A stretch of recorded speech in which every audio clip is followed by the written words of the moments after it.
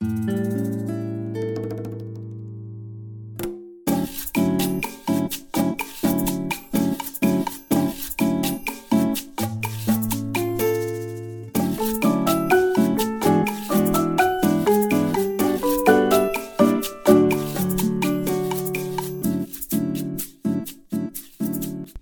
guys, welcome to the Big Reset, where we focus on reaching every student every time. I'm your host, Julie Springer, and I'm so excited to be part of your professional learning community. Today, we're going to be talking with some guests about how universal design for learning makes a difference in the classrooms and schools where they are. We'll get some insight from them on how well this framework for teaching is working in their classrooms. Let's do this thing.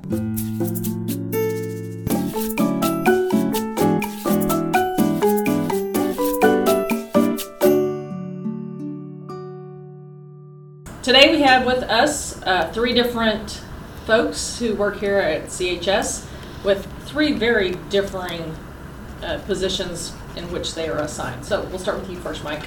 I'm Mike Yakubovsky. I teach STEM and engineering and app development. Awesome. My name is Alissa Womack. I'm one of the assistant principals here at Coppell High School. Before I was an assistant principal, I was a digital learning coach, and I was also a Spanish teacher. Awesome. My name is Carolyn Hart, and I am in the SPED department. I am an in-class support teacher for the English department, and previously I was a principal for 10 years in the private sector. So we have a great mix of folks here, and that's the one thing I like about UDL is that no matter where you are, no matter what classroom you're in, you can make it work. So the one thing I really want to start with is the why. That's just kind of the whole reason behind UDL. And I want you to think about, in your experiences, whether it's presently or in the past, how has UDL been a focus for you? Why have you chosen to use it, and why is it working for you? I'll let y'all just jump in, whoever wants to start. I'll be 100% transparent. When I got hired at Coppell High School this year, we were in an administration meeting and somebody was talking about UDL, and I was Googling what universal design for learning was, because I was unfamiliar with the strategy. I was unfamiliar with what it looked like. When I first experienced what I thought was UDL, my mind immediately went to differentiation. But upon deeper dive and more of a dig, I realized that it has a lot more to do with letting the students choose. Let them choose their pathways, let them choose their products. And so I haven't been in the classroom using the UDL model, but it made me think about my experiences in my master's class with at Lamar University. We had a professor named Dr. Dwayne Harapnewick, and he talked about the COVA learning approach, which is choice, ownership, voice, and authenticity. And I was able to make a connection with UDL and that COVA approach. I feel like I have a connection with that as well, because I was the same way. As soon as I was hired here, we talked about UDL in the interview, and I was the same way. Okay, let me Google this, give me an idea of what this is. And my background is PBL, so project-based learning, and all about authenticity and voice and choice and stuff like that. So it felt like I could really understand how UDL would be working in the classroom. Unfortunately, I don't have the application just yet since I'm in class support, but it's exciting to know that that's kind of the route that we're going, because the more voice and choice that kids have in their learning, the more ownership they take of it and the more excited they are about it. With UDL, like figuring out how to show what they know, there's so many different ways to show what kids know. And I think that the UDL is such a great way to go, because these kids are, a lot of critical thinking goes into that UDL, and kids are learning to do jobs haven't even been created yet. So they have to understand how to think critically and use those concepts that they learn, and how do we apply it to real world situations. So I think UDL is a great way to do it. I got lucky and learned about UDL several years ago from some other people that I know with and have some PLC with, and we've got a community of people that work together. And they taught me about that. And I've always been one to give kids a chance. I don't want to rule someone out. Yes, I teach engineering and STEM, but I think every student we've got in this building can do our class. They can have fun in it. They can totally be successful in it. They may not go be an engineer, but they can go do our class. And we have those. I have all kinds of ranges, and I want them all to be successful in the room together. There are times where I need to focus on this student here. And my sophomore year class a couple years ago, I had everything from a student who was in on-level Algebra 1 as a sophomore up to students in calculus, all in the same room working together. Yeah. You can't design one lesson for them. And I've always been in that philosophy, design for the margins, and you design for everyone. So I set things up so that they can do that. And with UDL, when we were really digging into it, it helped me develop that better rather than just try to figure it out on my own. There was a better framework for it. There was a way to do it quicker and easier and be more successful with it rather than just struggle to do it, because I always believe that all of them can do it. That everybody brings something to the table, and I'm always willing to trust in people. And this helped me do that and give them that chance to, all right, here's what I'm good at. This is what I can contribute. This is the way I can show you what I know, and this is where my passion lies. And I can go chase that down, but still learn the things I need to learn and really get to it. And I don't have to dumb it down or take things out to make someone successful in the room. We designed it so that they will be successful just from the start. And that's what I love about it. And I think that you've hit on some really important points. You talked about designing lessons for the margins. When we look at our students that are really high-level kids, sometimes they just get left out. We really focus a lot with the low-level kids with our in-class support teachers, like what Carolyn does. But a lot of times it's those really high kids that we don't push them to their limits. What are some things that you guys have seen that maybe have improved the teaching for those higher level kids that we don't typically think about? Anything y'all can think of? Well, I think it comes down to challenge by choice. If kids know this is the standard that I have to learn, but if they have some say in how they demonstrate their mastery of it, giving them that choice allows those students who need to be pushed, allow those students who need some enrichment to be able to choose to demonstrate their mastery through a way that they can really show what they know. Many years ago when I was in the classroom and we were using technology to support learning, I would say to students, if you're comfortable with Google Slides, I want you to choose a different method or a different app to present your information, to present your learning, because I always wanted to challenge them and push them beyond what they were comfortable with. And that was one of the ways that was easy to challenge students through that implementation of technology, saying, okay, here's your comfortability level. Now I want you to try something new and show me mastery of the content. Yeah, I don't actually grade the project that we're doing. The project is the tool to get to the learning, and I don't grade it. I want them to take a risk. I want them to, they have a lot of choice in what they do, and I want them to own it. And so the thing I grade, the assessment, is a reflection of the process they went through and what did they learn through that, and they have to defend it. Now, there are certain things they have to defend that they learned, and they have to, they have to defend that they learned it, but they get to also use the method that they want to. They put it in their portfolio, but it could be an audio, a video, it could be handwritten, typed. I don't care.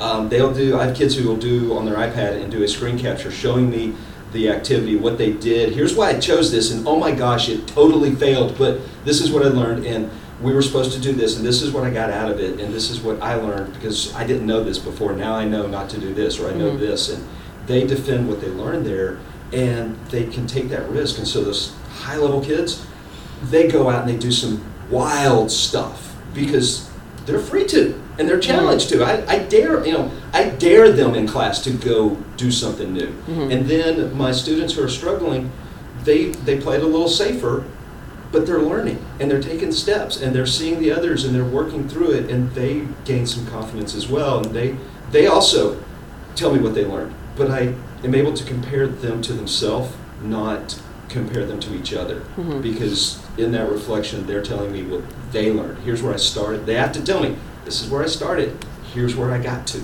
And I want to see that growth, and I want them to show me the growth, and every one of them can grow.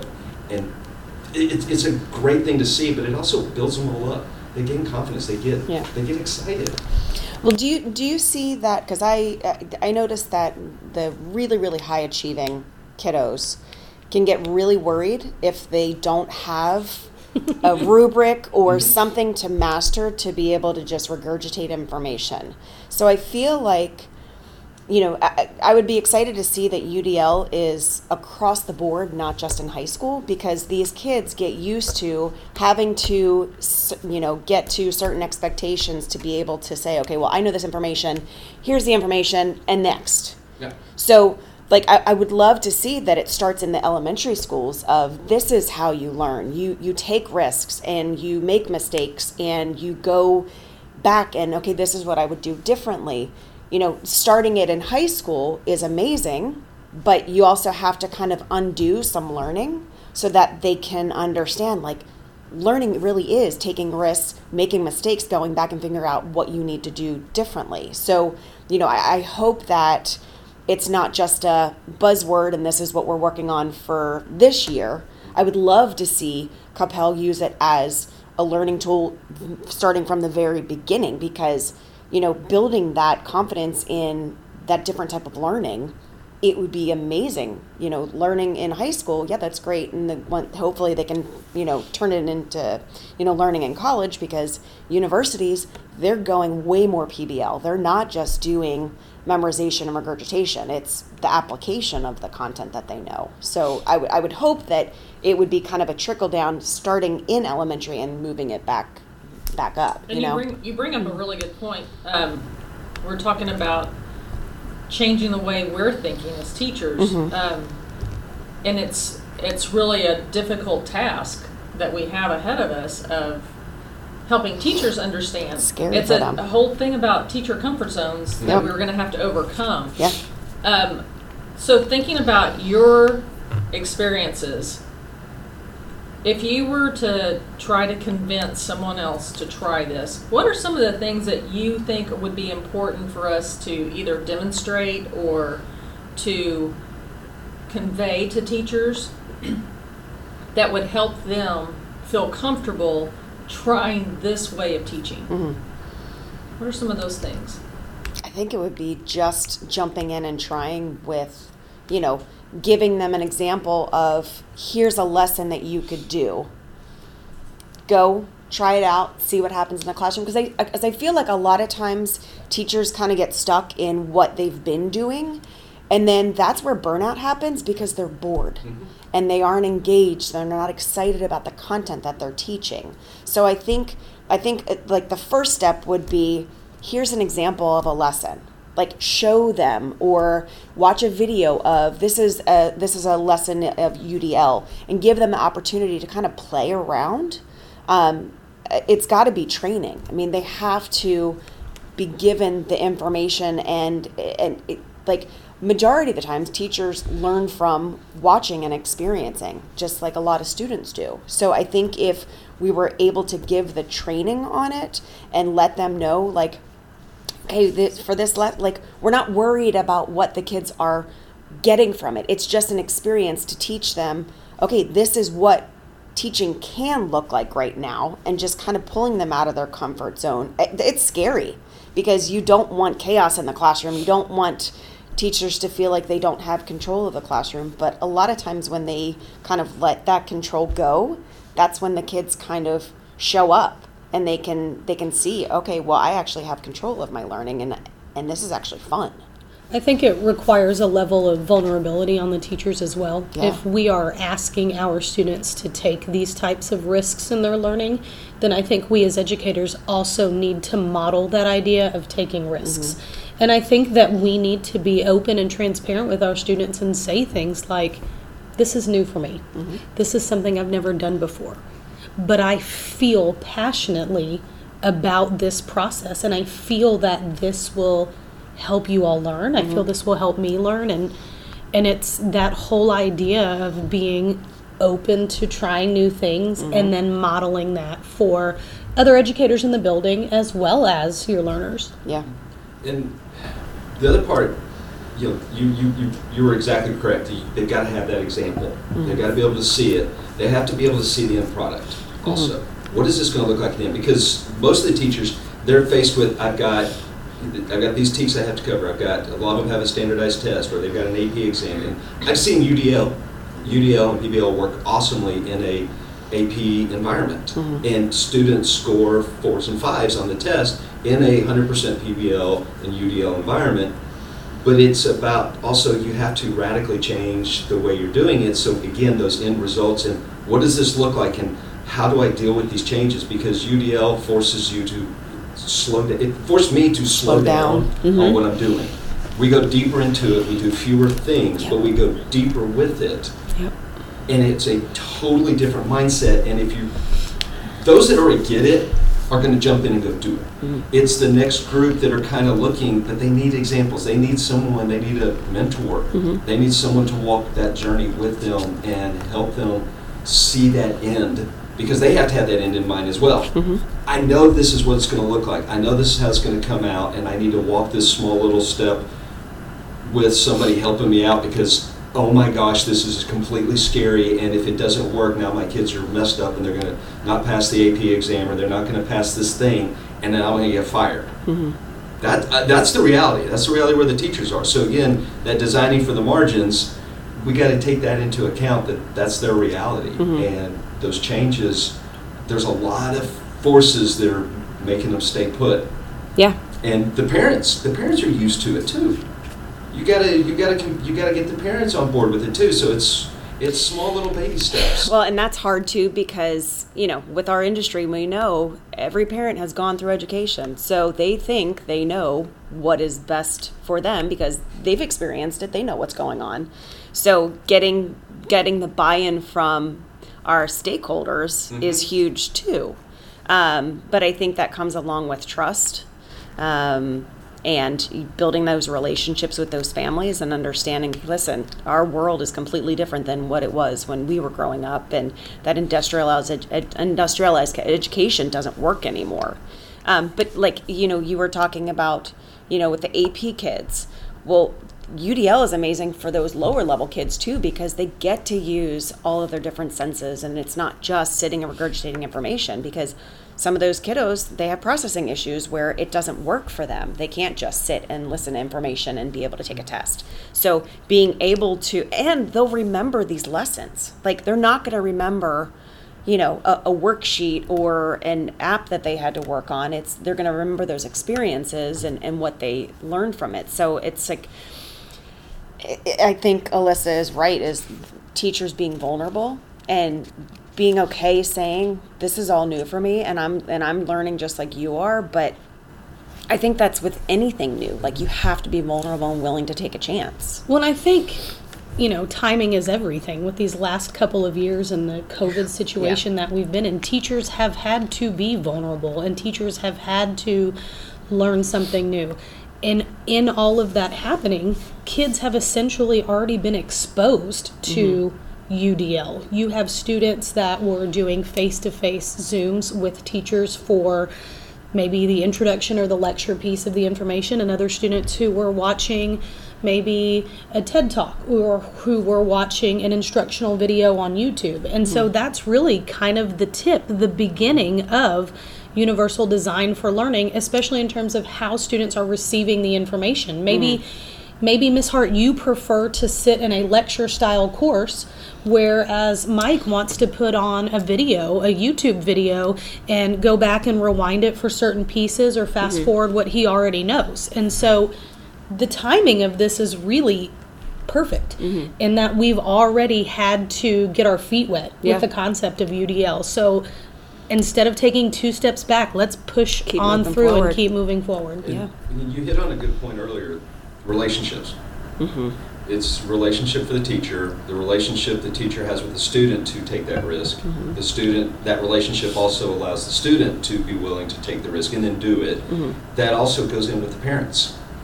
If you have that, the teacher develops that relationship with the parents. The parents are looking at, okay, we're in high school, the next thing, college, or whatever they're doing next. So they're thinking, okay, well, when I went to college, this is what it was to be successful. They're not even thinking of, because I had these conversations with them, they're not picturing, how's this going to help them with the job a couple of years down the road? Do you and your job take tests every day and it's based on what you can memorize? No, I have to solve a problem. And I don't know what that problem is yet. Great. How about we start working on that? And then developing that relationship in those conversations. And it comes down to relationships 100%. Yeah, absolutely. Well, and if you get your kids to trust you too. And you know, I see that there's so many teachers that are worried about having their kids think that they don't know it all. Like, I mean, until we're 99, we're still learning. I mean, there's so many things to learn, and I think that if you are vulnerable in the classroom and you do show the kids, this is something exciting. I want to do this because I want to teach you guys to love learning. That's the ultimate goal, is to get these kids to love learning, not to pass a test, not to be able to regurgitate information. It's to love learning. Well, and moreover, teachers are now not the sole owner of information. Right. When we were in school, we had to get our information from teachers or the World Book Encyclopedia. Oh, God, yeah. But honestly, if you know, we giggle, but it's the truth, right? Honestly, we are now no longer the sole possessors of information. If kids want to know something, they can seek out that information on their own.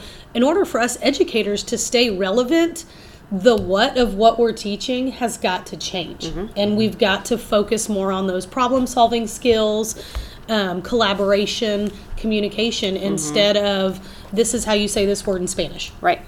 Or memorize this chart. Right. Yeah. Okay. So I'm gonna kind of shift a little bit. We kind of went off. No, we've had some great conversations here, and that's what I love about having several people in on this podcast, is that you can have conversations and you do go down some of those rabbit holes that we really need to chase sometimes. Yeah. But thinking about, we've talked about the high-level kids more so than the low-level kids, but let's think about, even on both of those ends, how we can use scaffolding to enhance our lessons or help our kids move up the ladder, so to speak, with their gaining knowledge. Well, I've found, honestly, I'm kind of lazy, so I give every accommodation to all of my kids. Every project I do is chunked. Benefit from it. And for my 9th and 10th graders, it's chunked into 20-minute sections. Yeah. And I know, and I plan out the day, and I know that, okay, you have to turn in these 2 parts today, and then tomorrow you're going to turn in these 2 parts. But that's all of my kids, all 30 kids in the room. Amazingly, everybody's on time with their work. What a novel idea. But I also give them, if I do have something that I'm talking with them about, every kid gets a copy of it. I put it in, I use numbers to run through my projects, because I can put in audio notes and videos, and I can embed those in. I can embed examples in. So the kids who need an example of what this looks like, well, all of them need it. I mean, my high-level kids love it, because they don't have to try to guess, and they can go do it. And then I have them start teaching each other. And then, so like, we rolled out a new piece of equipment the other day, and I taught one kid, and I said, you go, I don't have time, you go teach the other group. And so they went teaching each other, and the whole room is done that way, but it makes my life easier. And I'm having fun, and I can spend time, and really what it ends up doing, that scaffolding that way, turns it into everything small group instruction, because most of my kids get it. They don't need me because I already have all the resources there for them. But the one or two, this few who do, okay, we sit and talk together, and it brings them all. I don't have to lower my expectations. I have high expectations of them, but we've designed it so that they can meet it, and it reaches them, and it finds the way. And then also, there's times where a kid has said, okay, I don't really understand this way, and I'll find a new way. And lo and behold, the next project, well, that new way has found its way into my stuff. And it's funny, because it worked for that kid, but that one stood up and said something, and then I find 3 or 4 others who are using it as well. Great, good, awesome. Yeah. Like I said, I'm lazy. It makes my life easier. Well, with the scaffolding too, I mean, it's opportunities to check for understanding. Like, you know, if it's something that all of the students understand, okay, well, let's not sit here and waste time to review it. Let's build on that and move on. But with that scaffolding, it gives opportunity to, okay, review. Okay, what do you need to fix or change? Now let's go a different route. So it's just that building blocks of, it's not just we're going to give all the information all at once. I mean, like you said, you know, all of the accommodations that, you know, some of my SPED kiddos have, all of these are beneficial for any student. But it, you know, not necessarily that they need it, but you know, it's important to be able to understand that, you know, it's not just SPED kiddos that need these, you know, different accommodations. It's just different modes of, you know, teaching. Well, Mike, you said something that to me would be every educator's ultimate goal is, and also the difference between differentiation and UDL. You know, if it's differentiation, we are selecting what the students are doing, but in Universal Design for Learning, they are choosing what they're doing. If you have kids that can self-reflect and then they can determine what scaffolds they need, I think that would be a win, just a total, now I've got kids that they can reflect on their learning and they know what scaffolds they need and they can choose how they show their learning and how they learn the information. Like that to me is, you call it lazy, I call it brilliant. Right. You are that's true empowering, teaching. you are truly empowering your learners to be able to say, I don't get this, this is what I need to get this, and this is how I need to get there. Yeah, I think one of the most important things we can teach our students is how they learn and the easiest way for them to figure things out. As a former student and a present student myself, I think it's very important to me to know that when I'm working on a project, the way I need to attack it. And that goes in the workplace as well. I know when my husband's working on his sales pitch that he has a specific way that he knows he needs to do it for it to be successful for him. If we don't teach our students the tools that they need in order for them to be successful, then they're not going to succeed, or they're going to struggle mightily trying to figure it out on their own. This way of teaching attacks that. It helps our students to feel like they understand themselves better. And one of the things that we talk about in special ed a lot is you are the expert on you.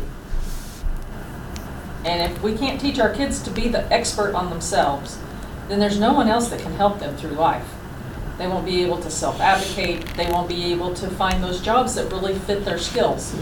And so we really, I think, using UDL is a great tool that's going to help us help our students become the best that they can be. Let's talk a little bit about backward design, to me it only makes sense if you know what your kids, where they need to get to, what the end goal is. Why are we starting of saying, you know what, I think we're going to do a whole unit on bridges. Begin with the end in mind. Let's start with how to build a bridge.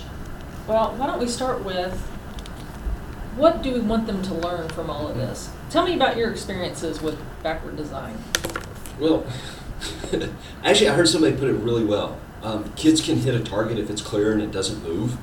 And if you've designed it that way, it's really easy for them to be successful in your room. Because now everything I do in the setting up that activity or that project, and also the way I assess it, is designed for them to show me that thing that I said I want them to learn. Like the bridges.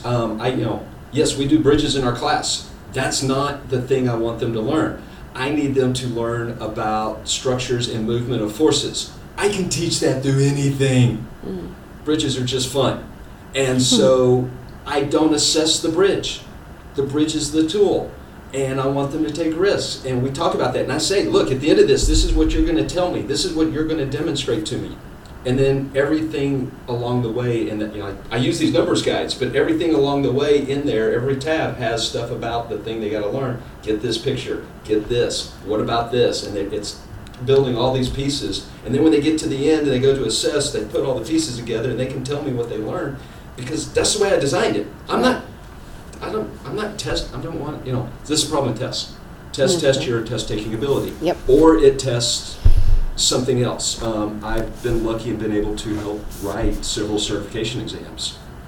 It takes a team of 10 people, 40 hours each, to write one test with a professional and psychometric analysis to make sure we're actually measuring the thing we're trying to measure.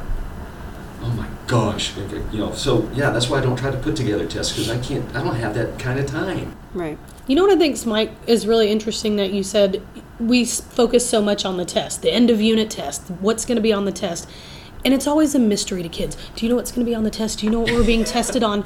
And for the life of me, I don't understand. Right. These kids should know at the beginning of the unit exactly what's going to be on the test. Yep. It shouldn't be a mystery, because this is what I need you to know. By the end of this unit, the expectation is that you will know these things and you will be able to do these things with what you know. Now, I have a little bit of a different perspective. As a foreign language teacher, I'm in a performance-based class. Yeah. I don't care if you know the word for cat. I want to hear you talk about your pet cat at home or communicate with this vocabulary and these grammatical structures. But I remember kids would say things like talking about not knowing what's going to be on the test. And I'm like, here, look at it. Right. Here it is. Really? And it was almost like they were shocked that I was going to show it to them. But I'm like, guys, this is not a surprise. It's not a gotcha. These are the things that I need you to be able to do. Here it is. Yeah. And isn't it interesting that matches the pre-assessment that I gave you at the beginning of the unit, so I could determine where you are before I taught those things? So it's just a thought that popped into my mind when we were talking. Sometimes it's those very obvious things that we tend to make more difficult than what they really are. One of my professors recently in class said, we've got it here for you. We're giving it to you. You just got to take it. And I think that's kind of what we need to do with our students is, here it is. This is what we want you to do. This is what we want you to learn. Come and take it, and let's make it yours. And with UDL, that's what we're really encouraging them to do, is to take that learning into their own hands and make it their own. Now, earlier we were talking about parents and the parental views of this way of learning, and so many of our parents they learned by rote. Everything was regurgitated information, facts, dates, numbers, words, vocabulary. Everything was vocabulary based. I swear every test I ever took, you had one section that was nothing but vocabulary words and the rest was multiple choice. Right. And so it's a totally new way of educating. Well, it's not even really that new. It's been here for years and years. We're just now deciding that it's really a good tool, even though it's been researched and researched and researched. I think we have got to explain to parents that, it's great your kids can recall facts, but that's really not what matters. And when we start talking to them about what the expectation is in college now, unless they've had a kid in college, they don't get it. Right. They don't understand that it's those higher level thinking skills that are required for college now, not recall. And so not only are we having to change the way we're behaving in the classroom as teachers and how our students are being presented materials, now we're having to educate the parents. And I think that is absolutely more difficult than teaching the kids and changing our own way of teaching. Yeah. Have y'all had any experiences where you've had positive feedback from parents that really encouraged you to say, okay, we're on the right track? Well, not in Capel, but my former life, I was in the private sector, and we, everything we did was communicated to families because it was tuition based. So, they were paying tuition to trust us that we knew what we were doing.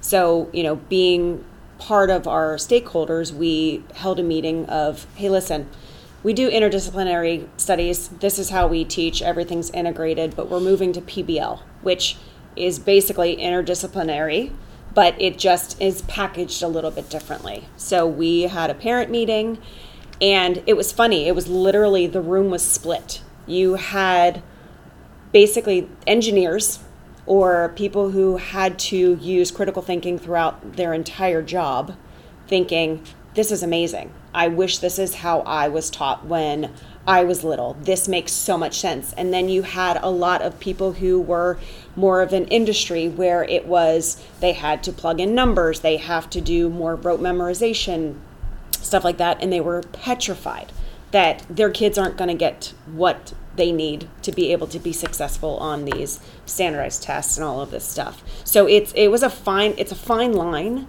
having to explain to parents, listen, it is not the way that it used to be when we were in school, and getting them to understand that this is the best way to get the kids excited about learning. But it has to be an open conversation. And I don't know how that works with public school, because, yes, parents pay taxes, but this is how, this is what we've decided is going to be best for the students. So I don't know how that works, but it all goes back to those relationships and that trust and being transparent and getting parents to understand, how different it is in school nowadays, and needing to keep the kids engaged because they're used to getting information every 10 seconds from their phones. They're not going to be able to sit and listen to a lecture. I mean, parents have to repeat themselves 75 times nowadays at home of do your laundry, put away stuff. So it's not that, it's very different than when we were little. I've never been able to sit through a lecture. Yeah. I don't sit still well. My kids know that. I'm bouncing off the walls all the time. But my parents, I've had a lot of luck with my parents, but it's been that communication piece. The kids in their reflections in the work, they talk about, I made them tell how this tied, what we did and what you learned, how's it going to tie to your life after high school. You find your why. You are here, you find your why, and you tell me what it is, and you tie it. And then I create newsletters, and I send them out to the parents, and we will put pieces of that in there. And so it helps educate the parents, and the parents see that. And then they tie, that connects it, because, the parents are thinking college, but when we connect it to a career or life after high school, the parents connect that differently. And they see, wait a minute, that's my job, because, oh my gosh, I had to learn 4 new things this year alone, and also, oh yeah, my phone is more powerful, and I have to learn how to use it, and I have to learn how to use my new car, and I have to learn all these things. Oh, my kid did the same thing in his class. Oh, I get it. And they call me, and they're like, oh my gosh, thank you. And I didn't realize. And they didn't realize that there was those connections being made. They didn't see it. They saw school as this thing by itself, and they don't see the connection into the real world until we make it and then put it there for them to go, oh, look, how cool is that? And that is that communication and relationship piece. Yeah. And it's nothing more than take what blurbs of what the kids did and send it to the parents. Look what they did today. Carolyn, you said it earlier, everybody is an expert in education because everybody has been to school. Yeah.